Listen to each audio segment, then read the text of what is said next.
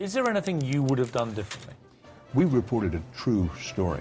Our colleague Brian Williams is back in Kuwait City tonight after a close call in the skies over Iraq. Controversial Supreme Court nominee Brett Kavanaugh and questions about Kavanaugh's drinking in the past. Sean Hannity, come on up, Sean Hannity. Today, Andrew Cuomo is having a moment.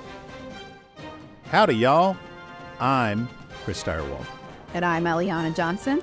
Welcome to Ink-Stained Wretches, El Rechos to our friends, where we break down what's going wrong and what's going right with the American news media. Eliana Johnson, we can't wait to say it because it's what the entire world is talking about, which is how good your hair looked in the fourth Republican presidential debate that you helped moderate. Hair game, 10 out of 10. A lot of time and effort and human beings. A lot of human labor went into that hair. With the sheen of an otter's coat and a deep luster. Oh my gosh. My dear Jessica was among a legion Oh my gosh. of people who observed that your hair looked spectacular. Thank you. That's the Thank you. What was it? The Gary Shandling joke, which is no matter what was going on, Gary Shandling would say, "How's my hair?" So we can answer in the affirmative. Thank you. 10 out of 10. All credit to the wonderful News Nation hair and makeup artists. I do that on the side too. That's also part of my work at News Nation. Okay. Shall we talk about the debate? Well, we should. We're coming to you from Tuscaloosa, Alabama, where we are. And what's the name of the restaurant here? What's the name of the bar? Do you remember? The Lookout. The Lookout. Yeah. Christian is substituting for Colin. Christian's the road crew. And we're at the Lookout, and I say this with real love for the Hotel Indigo in Tuscaloosa, Alabama. The Lookout is on a interstate overpass. So we are looking out onto passing late morning traffic here in Tuscaloosa. And I don't know whether we just want to call this the front page. Oh, the debate's definitely. Okay. I mean, I'm sorry, keeping it real. It is my front page because it's been our life for the past week. All right, my takeaways were it was an entertaining and interesting debate, but it did not fundamentally change this race in any way. Well, before we get to our punditry, Okay. let me interview you. Okay. What thing surprised you the most, or was most unexpected to you in the process of making the debate?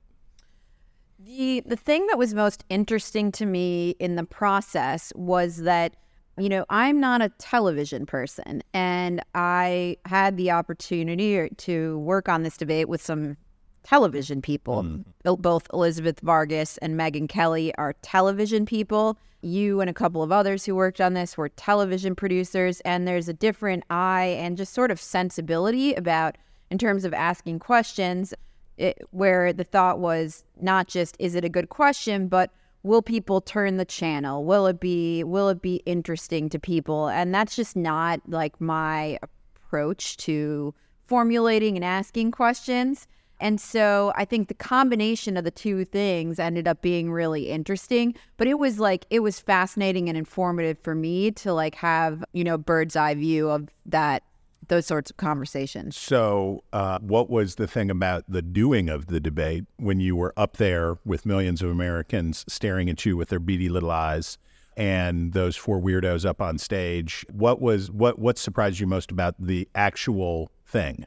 I don't think anything about the doing of it was particularly surprising. The process had equipped you. Yeah, the process definitely had equipped me. And you're doing it in front of an audience, so it doesn't feel like a particularly television-y What was the most fun part thing. of that? The most fun part was after an hour, it was long enough that, an hour in, I felt like, all right, this thing is not going to be a disaster. We're not going to fail at this. And then for the next hour, I felt like I could enjoy the thing. Yes. And there was enough time for me to get my sea legs and my feet under me and to be able to feel sort of relaxed up there. Sort of like being the host of a party So much goes into it Yes. to get ready, and the guests start arriving, and you're freaking out. And then after a while, you look around and you say, oh, it's working. But I didn't feel like it was like over before I knew it. I felt like I was able to sit there and take stock and enjoy it. And it was also interesting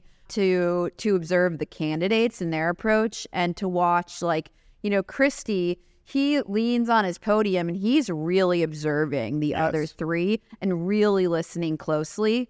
The others like have a bear different looking for approach. picnic baskets coming into the park. Yes. Yeah. So watching them and how they went about the debate was also really interesting. We were sitting pretty close to them. What did you least enjoy about any of it? What was the part that was the least enjoyable for you? I think the least enjoyable part was like sort of vying for time, to be honest. Like, you know, when there's three people who are part of a production, everyone's trying to get their questions in. And like, I just don't enjoy that part of I want everything to feel good and be collegial. And so I just don't enjoy that part of it. Well, let me tell America something about you. So it's a weird thing to do. You've been on television a lot in your career. You've also worked on television in your career behind the camera. But you were doing what I do in my work, which is a little bit behind, a little bit, and then a lot in front, right? So you were producing your own debate that you were appearing in. You were one of the producers in the room crafting these questions. And the hard part here is, as you say, it is a television show. And you have to remember the whole time, it's a television show. It's not an interview, and it needs to do different things than even a regular televised interview. Then there's this balancing test that goes on, which is, okay, it has to be a good television show, but it also has to be journalistically appropriate. Substantive. It has to be good for the country. It has to be helpful to voters. It has to meet the standard of journalism without turning into C-SPAN. No offense, C-SPAN. Love you. There's finding that test. And what I watched in you was somebody who came into this having never done it before, never been around it before. And you knew Megan, but you hadn't worked closely with Megan behind the camera. No. You'd gone on her show a bunch of times, but you didn't know her as a colleague. And I watched you come into a process. And basically, I remember the moment you came off the elevator in New York for the first in-person meeting. And it was like, how's this going to go? Because as I have often said on this podcast, you are the meanest person who I like. Will you be tough and feisty and ferocious? Will you be cowed by this? Will you be overwhelmed by this? And you know what you did? You kept your ears open and you listened and you paid attention. And the places where you weren't sure about how to proceed, you figured it out. And watching, I knew it would happen, but the speed and alacrity with which you marshaled your journalistic gifts to do this process made me extraordinarily proud. And I've said it before and I will say it again. When you succeed at these things, it makes me feel good because it makes me feel like the world is getting to see something that I knew before. So it's like finding a great restaurant or a new TV show that you tell people about and then they love it and you say, see, I told you. So this is proof of concept for me of the Wretch effect. Well, thank you. And I just will say the other really fun and gratifying part of all this was obviously we've worked together, but getting to work with you and Bill Salmon. Well, you got to hang out but with. to really work with you and Bill Salmon and Megyn Kelly and Elizabeth Vargas and essentially for me, all these people who have way more experience doing this than I do was real privilege for me. Here's what the New York Times had to say about this debate. When Republican debates are moderated by conservative journalists, looking at you, Eliana Johnson, the questions tend to come from a place of empathy or outright chumminess. There was nothing chummy about Wednesday night. Most importantly, Megyn Kelly and the other moderators, the Washington Free Beacon's Eliana Johnson and News Nation's Elizabeth Vargas, confronted all of the candidates with a topic that many of them still prefer to avoid, Donald Trump. And our goal when we were putting this debate together was, and I don't talk smack on other people's debates, and I don't talk smack on other people's election night coverage too much because it is hard, right? As you can attest, the amount of work and the millions of dollars and all of the time and all of the effort that goes into putting something like this on is extraordinary. And I want to acknowledge that whenever anybody does it. But the thing that is lacking in the American media very often are fair, hard questions, right? So you've heard me talk before about fake tough questions. So fake tough question is, aren't you really the worst? Aren't you really terrible? Account for yourself. You're the worst person in the world. Well, that's not really a tough question because the person just says, as Vivek Ramaswamy is very fond of doing, well, that's just you because you're bad, right? But if you ask a person from a place of, if not empathy, of like, okay, I understand where you're coming from. I'm granting you that you're a real human and that I'm going to take seriously what you say. Now we're going to test it. That's a much harder question to answer than just a phony adversarial question. And I think we all of us wanted to come at this from a place where we're taking what they're saying and their ideas seriously, and in many cases are sympathetic to them. Certainly I am. Yeah. And by the way, that made it was hardest for you in that space because, you know, Megyn obviously has points of view on things, but you're coming from, you're representing a publication that definitely has a point of view, right? Absolutely. There's a point of view that the Washington Free Beacon has, and you as editor-in-chief are championing. And so finding a way to do that and be journalistically not just creditable, but excellent, was really good. It was really, really good. And should we get into the substance of the debate, which I thought was yes. All right. pretty Switch hats. interesting. Yeah, Switch hats. switch Move. hats. Move to Go- pundit go hat. to the- Yes. Let's get some punditry. all right. Chris Christie, I thought, Dude's a beast. look, I know he's not going to be the nominee, but there was a moment when he went after Ron DeSantis a couple of times about not answering questions directly. Let's play one of those clips. The question was very direct. Is he fit to be president or isn't he?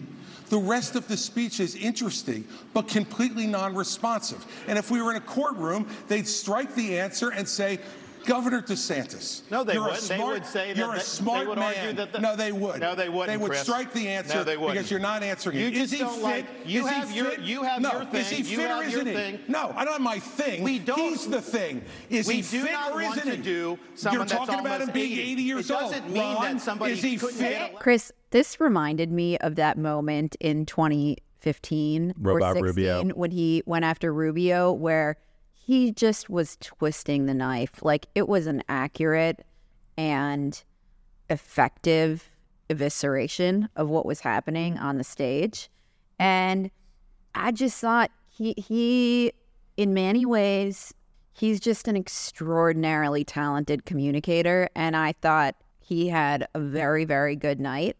The other moment that was memorable to me was when I think I had asked Vivek Ramaswamy a question about attacking Nikki Haley, where he said, you know, I could have changed my name to Vicky, make Vivek Vicky. And he said, oh, I'm not attacking her faith. I think I'm attacking her authenticity. Right. And he held up a note card and said, she's corrupt. Nikki equals corrupt. And I said, Governor Haley, would you like to respond? And she said, no. No. That was a real memorable. clutch move. So did you think, I've gotten two different opinions. So I thought, to me, those were the two most memorable moments of the debate. Did you think that was effective for her to do or not? So it would have been more effective if she wouldn't have said anything else. If she would have only said, she should have just said no. No, I agree. And then just stopped. But then and then she stopped herself. So it would have been more effective if she would have just said with a benign, not in anger, but in sorrow, no. Because she did that very well. She had a few of those lines in there. I thought Christie was very good. I thought his white knight on Nikki Haley was not good because especially when you have a woman on stage, the only woman on stage, don't you pick on my girlfriend. You can't say that. And if I were Nikki Haley, I would have gently reproved Chris Christie after he said that. And I don't remember in the run of things whether there was a pause or whether she got a chance, but I would have said gently, thank you, Chris, but I can fight my own battles. That would have been a good moment for her, but obviously it's hard to do in the scrum, in the hurly-burly. I thought Ron DeSantis had his best debate. So what did you think were his best moments? So there were the Ron DeSantis of his first run for governor in Florida was a sycophantic, tell me what I need to say and I'll say it person. And in 2018 in Florida, it was, I will go on Fox News and kiss Donald Trump's patootie around the clock.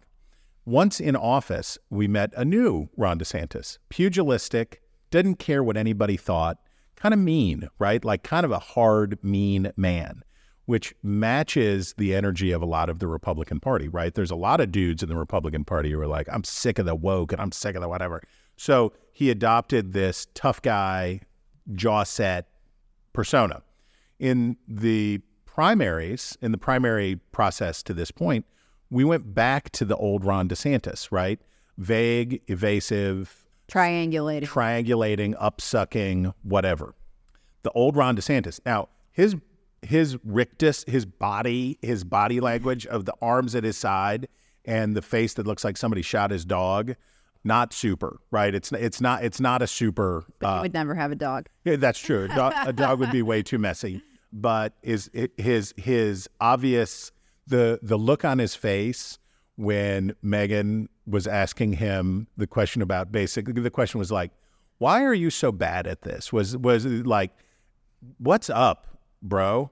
And the look on his face of just like he didn't know whether he was going to puke or whether he was going to cry. So that stuff's not great. But what is a good fit for the Republican electorate is, yeah, well, so what? So what? And we saw more of that DeSantis, and he asserted himself more because after a year of wasting time trying to be an alternative to Trump, he's trying to be an alternative to Nikki Haley. And I think he got back to some version that works. I think Haley had a good first hour, and then I think she was flat in the second hour.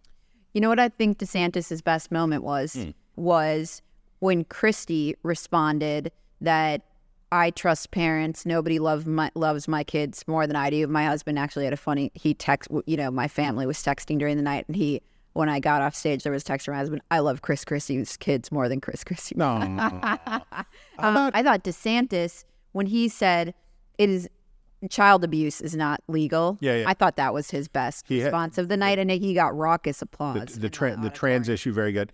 Ramaswamy, Chris Christie's fat, says go eat dinner, you fatty. Like just the. I mean, it's Trump, but delivered with less charm and humor. I think the thing for Ramaswamy is you're probably not a professional wrestling aficionado. I was not. My father would never take me to the wrestling down at the Wheeling Civic Center, but certainly the heel character where Ramaswamy is playing to the audience in the hall to get the boos, right? Like, yeah, boo me, I love your boos. I feed off your boos, man. So I'm going to insult everybody. I'm going to be whatever. I noticed, though, that Ramaswamy... So basically, the stage was divided correctly. You had the conservative old Republican Party on one side, and you had the MAGA nationalist Republican Party on the other side. And there was like a little bromance going on between DeSantis and Vivek to team up and go after Haley. And then the other side of the stage. And Haley were teaming up to go after the other two. But it was interesting because I did see Christie and DeSantis chatting in the commercial break. And yes, and afterwards they spoke. And I think DeSantis, obviously, my favorite Ron DeSantis moment of the night. It was an answer to your question, your final question.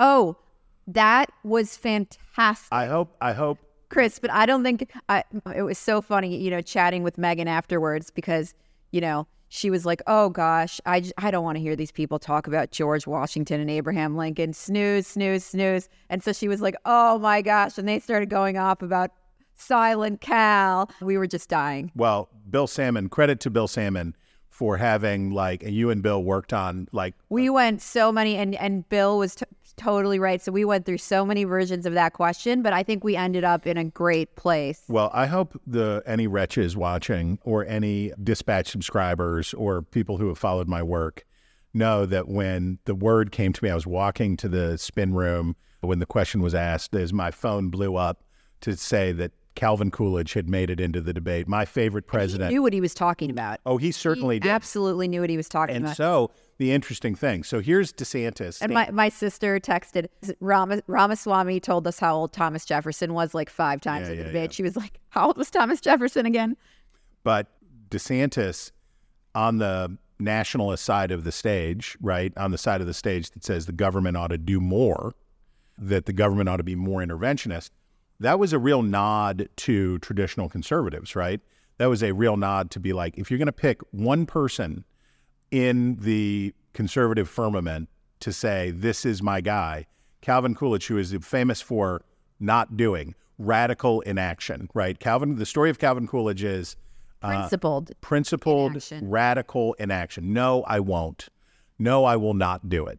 And I know why you want me to, and I know why it would be politically beneficial for me to do this, but I decline. That was a real, I was, anything that we can do to get more Calvin Coolidge into the American conversation, I'm for. So Ron DeSantis, my favorite answer from Ron DeSantis of the night. There's another 2024 piece that is not related directly to the debate, which is dictator on day one. I'm not going to be a dictator except for day one. There's been a big moment in the mainstream press about Donald Trump, the dictator. And you think that was intentional by Donald Trump? And Sean Hannity was like, tell him you're not going to be a dictator. Tell him you're not going to be a dictator. So maybe let's play the clip right here so you can hear Donald Trump promising to be only a one-day dictator. You would never abuse power as retribution against anybody. Except for day one. Except Look, for? He's going crazy. Except for day one. Meaning? I want to close the border and I want to drill. That's not retribution. I'm going to be, he keeps, we love this guy. He says, you're not going to be a dictator, are you? I said, no, other than day one. We're closing the border and we're drilling. After that, I'm not a dictator. This is Trump's genius, right? Generating a rash of headlines, outrage, wall-to-wall media coverage. So the Atlantic magazine, as the best case, as the most obvious case, they devoted basically a whole edition to Donald Trump authoritarian. And every major outlet has gone through in the past couple of weeks to say, hey, Trump's serious, take him seriously. He's going to be a dictator. This is what the second Trump term would be like. Were they gone for the first term? Well, and that was Ron DeSantis. It was. That was quite a good answer too. I think it was. That was really strong. I think it was a good answer in terms of triangulating on Trump, but it was an attack on Trump. It was an attack on Trump, but it's a way to not be either Chris Christie or Vivek Ramaswamy. To someone like me, it was compelling. It was like, this guy is not effective. Like, you can agree with him, but he's actually not effective. It went back to what I thought was like the original DeSantis, where we're getting sidelined, but like the original DeSantis proposition. It's the Jonah Goldberg line. Yeah, he's not a good Hitler. Which is, Donald Trump's not Hitler. Yeah. Hitler could have repealed Obamacare. Yeah, exactly. And I think there's not, well, first, the motivation around the frenzy of coverage around dictatorship is a response to the dawning realization that Joe Biden could very well lose to Donald Trump. Right. So you have a few bad polls that say, for Biden, that say, oh, this guy's actually a couple points down to Trump. And then you get 10 polls in a row, right, where it's like Joe Biden's in real trouble. So I don't think I'm going to credit them and say that it's not like disingenuous. I think they really believe it. I think they really believe that Donald Trump would be a dictator. I don't think they're lying. I don't think they're just scaremongering. I think they think it's true. But the trigger obviously is Joe Biden is sucking wind, and this is we got to like raise the alarm bells for Democrats. So they set the alarm off, and then Sean Hannity is like, tell him you wouldn't be a dictator. And to your point, maestro media manipulator Donald Trump, by saying that he wouldn't be a dictator except on the first day, hits 3 notes clearly. First note, direct note, is freak out the left and freak out the press. Did you hear what he said? Did you hear what he said? Did you hear what he said? Oh my gosh, he's admitting it. Take him seriously. Believe him when he says it. Which, of course, elicits the response from the anti-Trump right, which is like, oh, you guys are a bunch of weenies. He's not a dictator. And Ron DeSantis like, oh, he da-da-da-da-da. So you get the anti-Trump, defensive Trump on this. And the third and key part, one of the key parts is for people who want him to be a dictator, for QAnon lunatics and whatever, they're like, yes, he said it. He's saying it. We can believe him. And so the way that Donald Trump, in one sentence, takes control of the media narrative, makes heads explode on the left, forces Republicans who might not like him to defend him, and encourages the January 6th truthers and all the weirdos in the world, he did it all, and he did it all with one sentence. Can I make just this is apropos nothing, but a note about social media and how stupid it is? Please. This if your thing about crazy conspiracy theories, this lunatic Laura Loomer. Okay. There's a tweet. She sent a tweet that says, "Hot mic at the GOP debate just caught at Megyn Kelly saying we don't have seat fillers," and then Eliana Johnson saying, "Yes, we do," and then Kelly said, "Well, don't tell them that." And I think this was the moment when, during the commercial break, when Megyn said, "Don't go to the bathroom," because it was like a joke. It was the run up before the debate where she was supposed to, where we were only talking to the people in the hall. Exactly. Where Megyn was just telling the folks like, hey, we're going to start here at the top of the hour. Be cool. And this has thousands of retweets. So what's the conspiracy? I have no idea. Do we have that there were seat bots? Fillers? I have no idea. I have no idea. But it's like, well, so by the way, have you had more interaction with the insane since this debate? Have you? I don't really do a lot of social media, so I don't. Me neither. But sometimes they find you. Sometimes they still find you. And the few times that I've done these things, I just try to like block out the. I have a couple of public facing email addresses, and that's why I don't check them on the regular. Yeah, I don't. So anyways, I saw this because I, look at Twitter, and this is like the only thing showing up in my feed. Okay. All right. Last thing before we leave the debate. What did Vivek Ramaswamy say to you all when he and his family came up to the desk? Are you willing to divulge what he said? Oh, he said, "I'd love to chat with you at some point because I think some of my views are misunderstood by you and your publication." And I said, I'd be more than happy to sit down with you. So when the Free Beacon comes out with 9/11 as an inside job next week, we'll know. We'll know that Vivek got to you. Explained. Exactly. But I look forward to it. And he was, he was gentlemanly. All of the candidates afterwards were totally gentlemanly and gentlewomanly. It's just, did you ever see the sheepdog cartoons, the old Warner Brothers sheepdog cartoons, Sam the Sheepdog and the Wolf? You ever see those? No. So the whole thing is there's a time clock, and the wolf and the sheepdog arrive in the meadow. They both punch in the time clock, and then they go to work. And they're chasing each other and bashing each other with rocks and doing all this stuff. And then when the whistle blows for lunch, they take a break, they go sit under the tree, drink coffee, and smoke cigarettes. By the way, that was a better time in America when you could show a wolf smoking a cigarette in a cartoon. They do their thing, and then the whistle blows, and they go right back to beating each other over the head. That there's a little element of that in that stuff. Should we go to MSNBC canceling Mehdi Hasan's show? Yes. Do you know anything about this? I had read the Semaphore reporting in the run-up to this, and Max Tanney at Semaphore reports that MSNBC is canceling the outspoken opinion host Mehdi Hasan's weekend program and show on the streaming service Peacock. Two people familiar with the move, which MSNBC privately announced to staff Thursday morning, told Semaphore that Hasan will become an on-camera analyst and fill-in host. And the gossip in the run-up was that he was too controversial over Gaza and, in Israel. I don't actually think that's why. And we had talked about this before, that voices on the left.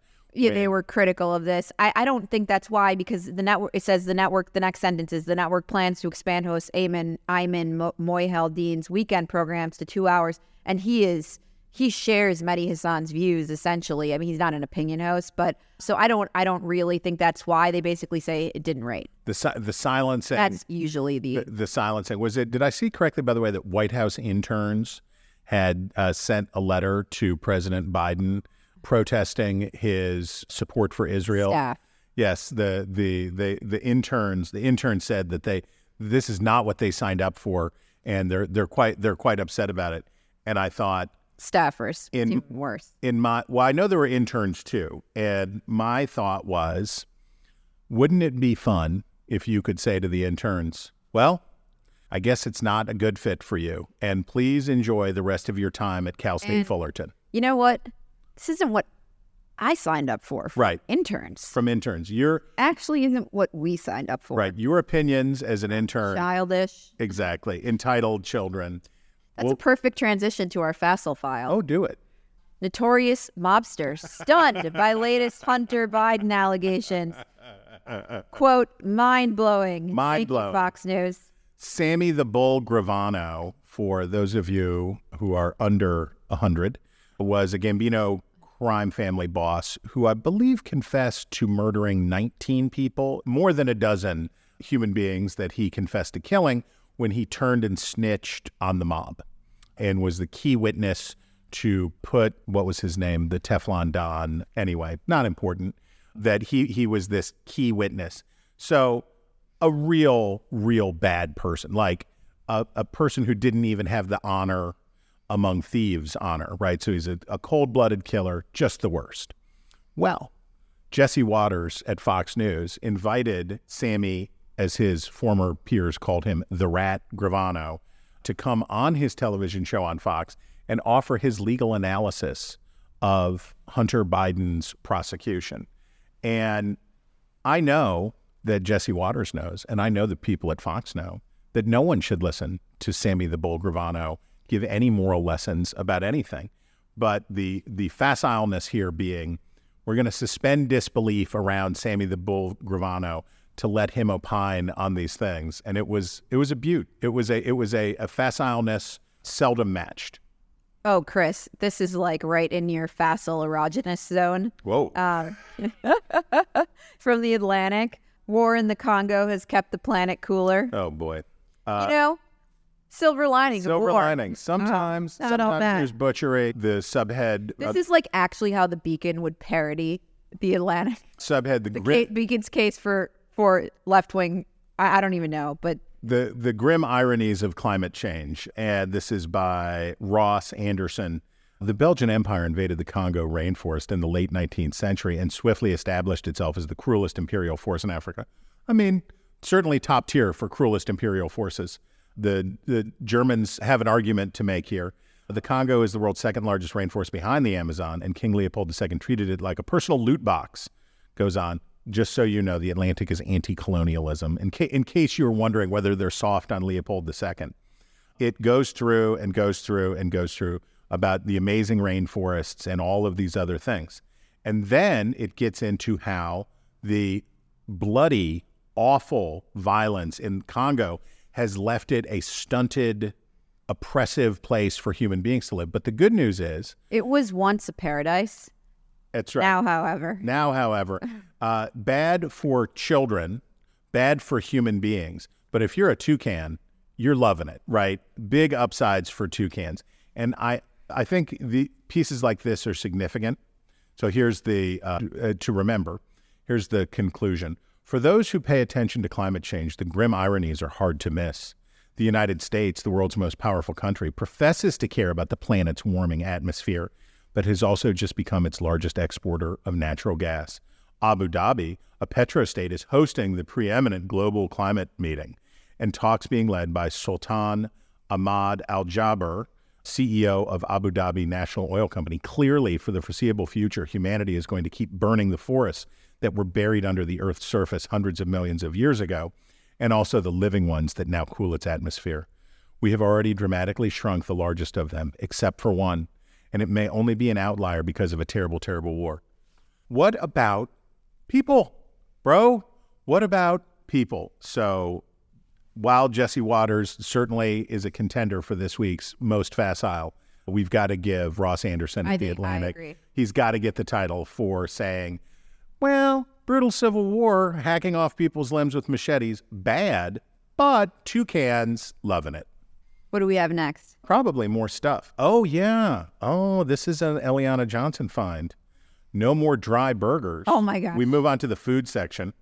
No more dry burgers. McDonald's overhauls its biggest item. What say you? I loved the cheeseburger and didn't think it needed any tweaking, but I do look forward to doing a taste test of this with you. Unlike the McRib, I am a huge fan of the McDonald's cheeseburger. So I think my take on the McDonald's cheeseburger, my youngest man-child's, well, he sometimes goes for the double, but the 2 cheeseburgers is one of his mainstays. I think the problem with McDonald's cheeseburger is not how it is in its preferred form, but inconsistency, right? Depending on the McDonald's, are you at like a McDonald's attached to a gas station? Are you at a McDonald's that's off shift? Might you get one with a crusty bun? Might you get one with a little dried out hockey puck? I think 95% of the time they're excellent. But I look forward to trying this because I love a sauce. So, they're putting a sauce on. Well, yeah, they're going to make it. I love a good sauce, a good everything. Okay, the changes are now rolling out in the U.S. I agree. The burger's a little dry, but I think they do great with the pickles, the onions. I love it all. Oh, so they're doing all of their burgers, not just the cheeseburger. Is this what I am to understand? Yeah, all the burgers. Okay, we're ready for it. I'm definitely ready to eat a bag of meat from McDonald's. Okay, so look, the changes are now rolling out in the U.S., including on its Big Mac. The 2 all-beef patties are cooked in smaller batches for a more uniform sear. There's more special sauce. Oh. And I love that. The lettuce, cheese, and pickles have been rethought to be fresher and meltier. And the bun is now a buttery brioche with the sesame seeds more randomly scattered for a homemade look. I agree. I don't know about that. But I think it's going to be delicious. 2 all-beef patties, special sauce, I think lettuce, it's gonna be delicious. cheese, pickles, onions on a sesame seed bun. Doesn't work as well with brioche. Okay, but what about it's the villain in the story? What about their nemesis, Burger King? I like their burger too. I know you do. This is from KOIN. Giant inflatable Whopper goes rogue, rolls through Newburgh. An inflatable Whopper, this is out of Portland, Oregon, an inflatable Whopper the size of a single-car garage went bowling through the streets of Newburgh earlier this month after breaking free of its ties at a local Burger King. Now, Burger King, as I have said before, it can be good. It's very inconsistent, but the Whopper can be very delicious. But I include this here to say, local news, this is why I love you. This is what you do that other people are not going to do for America, which is to tell the people of Newburgh why there is a giant inflatable hamburger rolling down the streets. The video is excellent. 10 out of 10. What do we have next? I'm actually trading messages with producer Colin about his imminent baby. How imminent? Well, the due date was January 15th, but Okay. it looks like they will be delivering about a month early. So we will report. Yeah, we'll report. Feel free. Sorry, that's why I have a distracted look on my face. Feel free to submit to wretches@nebulouspodcast.com your suggestions for what Colin should name his child. Canoe? Canoe. Canoe would be a fabulous. Canoe Chicola is. Yeah. I'm for it. Rugby Canoe Chicola. 10 out of 10. I think that's great. Okay, now it's style section, and you're going to have to take this one. Okay. The Washington Post reporting that in the world of sexual fetishes, crossing the political aisle is a kink. And I think we need to show the art to the camera because this is a special situation. Are we getting this, Christian? Okay. Whoa. Sorry, America. We have a donkey and an elephant in some kind of chain. They even put. And wait, note to readers. Yeah, do the editor's Because note. of the sensitive, highly personal nature of sexual fetishes, several subjects use their stage names or fetish site usernames to speak candidly about the subject. The Washington Post has independently verified all of their identities. Hallie Lieberman wrote this piece, and I'm just sorry that it exists. I feel a deep sense of regret that this exists. Chris, that brings us to our obsessions of the week. where we break down the stories yeah. we can't get out of our heads. And mine was the appearances by 3 elite university presidents on Capitol Hill, the presidents of Harvard, the University of Pennsylvania, and MIT, to discuss the displays of anti-Semitism on their campuses. And they faced some tough questioning from House Republicans about, in particular, about whether calls for intifada and the elimination of the state of Israel that at some points veered into the intimidation and harassment of Jewish students, violated school policies, and all 3 essentially said they couldn't quite say. And you had a good question about this in the debate. We asked about it in the debate. So let's play the viral interaction between Representative Elise Stefanik and Harvard President Claudine Gay. Based upon your testimony, you understand that this call for intifada is to commit genocide against the Jewish people in Israel and globally, correct?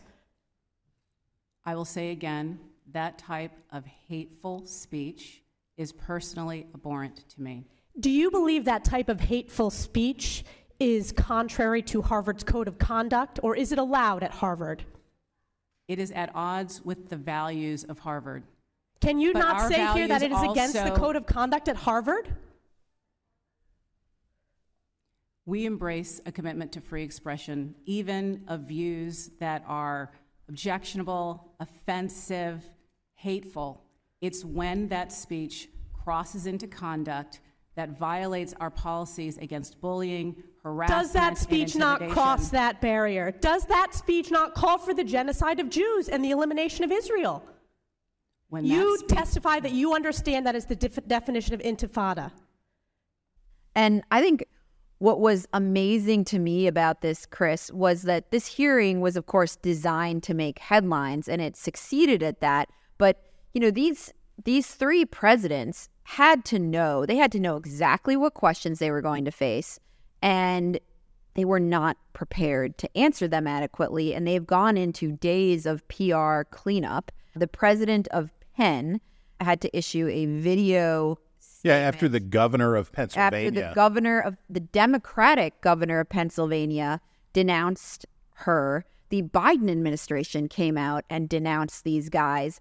And these guys are supposed to be supposedly some of the smartest people in the country. Well, if you wanted the encapsulation, the microcosm of what's wrong with intellectual America being out of touch, here are these people who are the product of a ethnic diversity focused, gender inclusive, every box checked, everything right inside the hothouse.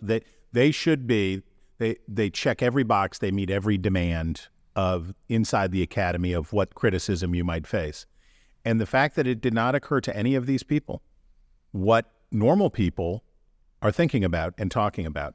So they clearly went... And how normal people talk. They clearly went knowing what the questions would be and thought that they Not very hard to predict. And they thought they had formulated what was the answer that would win them the most plaudits inside the academy.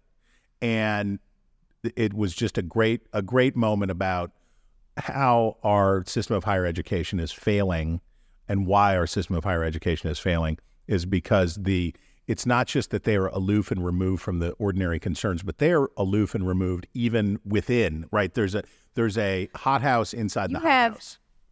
Representative Elise Stefanik and the House Republican Conference and Democratic politicians on one side. It shows just how far left and how radical universities are. Just a super niche of a niche of a niche. And wow.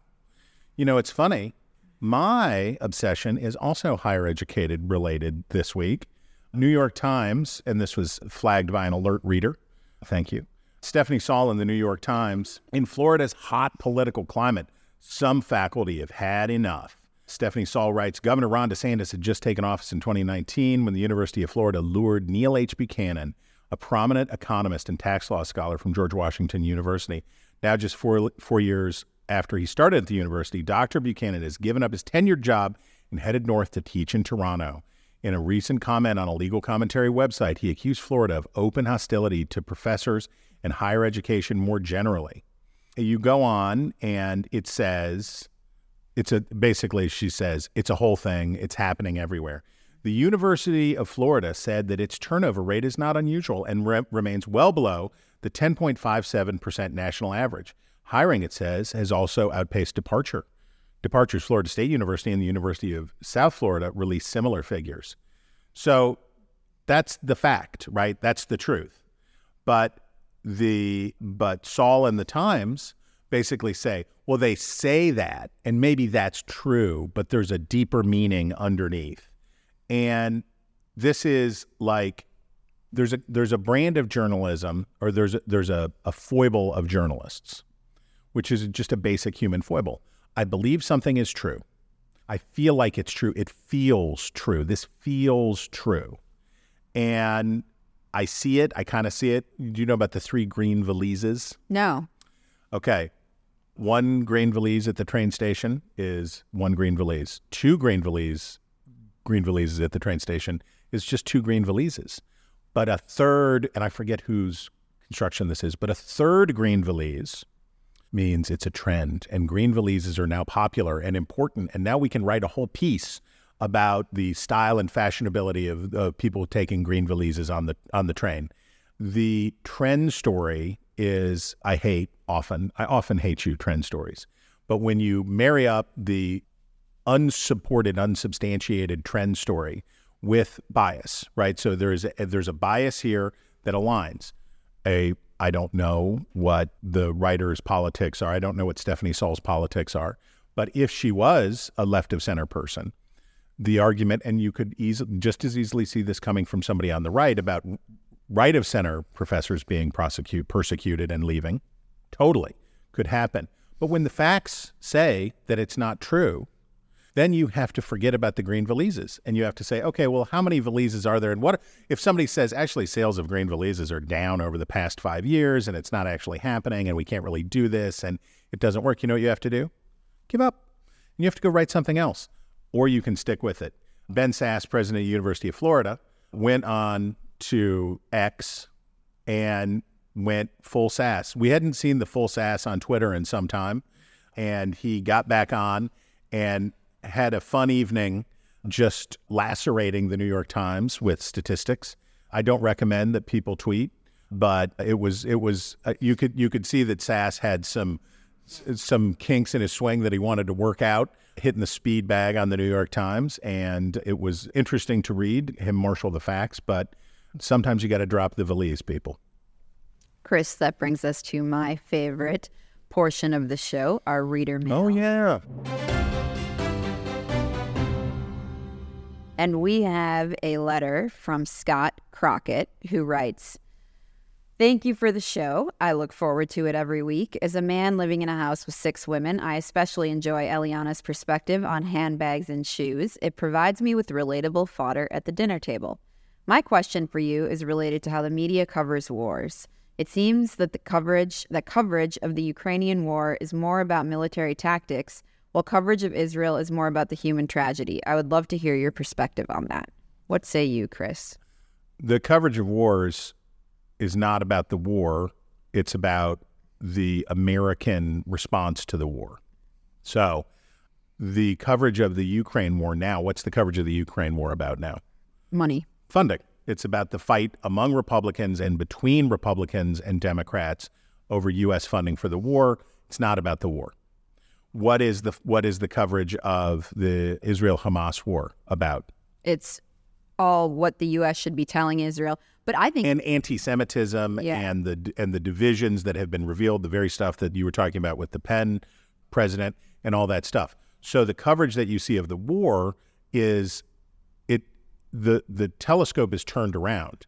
The coverage that you see of the war is a reflection of what is happening in the United States politically, not the other way around, I think. And I think I do understand, Scott, what you're getting at, in that I think that there's more of a desire to through coverage to drive hostility to Israel by focusing on the human tragedy of the bombing of Gaza and all of this stuff. And that's because of the politics of the reporters. Yeah. It's also true, though, that at the beginning of Russia's invasion of Ukraine, we were getting lots of coverage of the human toll, right? We were getting lots of coverage about what life in Kyiv was like. I remember still the Catholic Mass being held in a subway station as the bombing was going on overhead, equating it to the Blitz and all that stuff. But that story got old, and the early successes of the Ukrainians sort of took some of that out. Whereas because of press freedom in Israel, because it is a free country where the West can come and cover things, and because of the efforts at transparency from the Israeli Defense Forces, you can get lots of footage, you can get lots of pictures, you can get lots of stuff. And I think that's part of it too. And our final letter is from Ruth Beam right here in Tuscaloosa. And she writes, "Hey, Chris and Eliana, I'm very excited about y'all coming to Tuscaloosa. Hi, y'all. And hope all goes wonderfully with your visit here and with the production. I'm a long-time listener to your podcast. I may possibly have heard every episode. I'm also a member of the Dispatch podcast, where I enjoy listening to Brother Starwalt and Jonah. Oh, Ruth. I heard you say someone recommended Nick in the Sticks. If you want something a little cleaner and closer to where you'll be, I would recommend De Palma's, Chuck's Fish, and the Avenue Pub. They're all downtown, all locally owned. Call me if you need other suggestions. Have a wonderful visit." I got 4 out of 5. No, 3 out of 4. I went to Nick's and the Sticks. I went to Chuck's Fish. We went to Chuck's Fish. And I went to the pub on the Avenue. I went to Chuck's Fish twice. You went to, well, it is quite good. It was great. Chuck's Fish is definitely the place that you have your parents take you and your roommates. It was great. It's the place that your parents take you and your English lit professor out to dinner when your grades are struggling. It was good. It certainly met the standard. The pub on the Avenue, or the Avenue Pub, was good. It was good. It was like bar food, and it was good, and it was fine. I did not get to De Palma's, but I got to tell you, Nick's Filet House, 10 out of 10. I did not try that. Nick's and the Sticks. Nate Moore and I went with David Drucker and Bill Salmon, and we tried one night, and it was closed on Monday, so we didn't get to go in. We went back the next night, and it was almost closing because we had been working so late getting the debate ready. And I love you, Nick's Filet House. Truly great. The best value in a steak that you will ever likely experience. Massive sides. The chicken gizzards. Oh, baby. Chicken gizzard situation. Optimal. There's about 10 things on the menu. They're all excellent. Everybody loved what they had. And it reminded me of Mario's Fishbowl in Morgantown, West Virginia. Shout out. And just great. And you know, one of my favorite things about it? We were there at closing time. The crowd and the ownership was ethnically diverse, right? You had Black America, you had white America, you had rich America, you had poor America. You had a variety of people that all found this to be excellent, simple, good food. And I will carry. I loved it so much I bought the T-shirt. I will definitely be back to Nick's and the Sticks whenever I am in Tuscaloosa again. Chris, that brings us to your favorite time of the week, where I am forced to say something nice.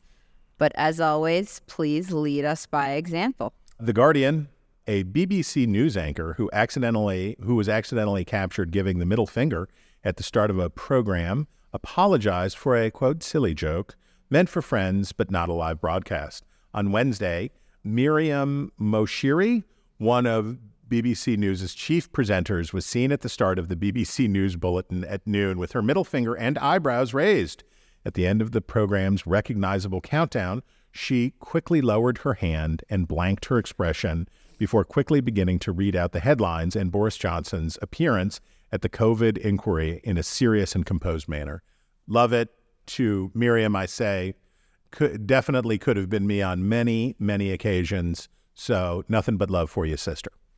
And mine is a Hollywood reporter reported piece The Golden Bachelor's Not So Golden Past, Secret Girlfriends, a Juiced Up Resume, and the Selling of a Septuagenarian Stud, The Secret History of America's Senior Sweetheart, Jerry Turner.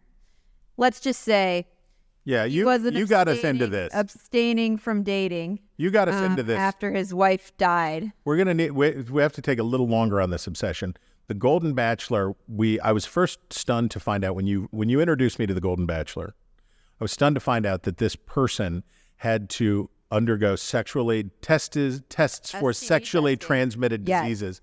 And I found, well, now you know why. I said, this is a dubious proposition. All the dating he was doing. So is he a real dirtbag? What? No, it's just that he did a lot of dating. I mean, his story was that he just couldn't date after his wife passed away, and he was finally getting back into the game. But so who won the Golden Bachelor? I haven't been watching. Oh, okay. Well, I haven't been watching. No spoilers, please. And that is all the time we have for the news about the news. If you have a story you want us to talk about, email us at wretches@nebulouspodcast.com and sign us up for our newsletter at nebulouspodcasts.com. This has been Ink Stained Wretches from Nebulous Media, produced today by Christian. Christian, what's your last name? Christian Dogstrom. Find us on iTunes or wherever you get your podcasts. Just search for The Wretches.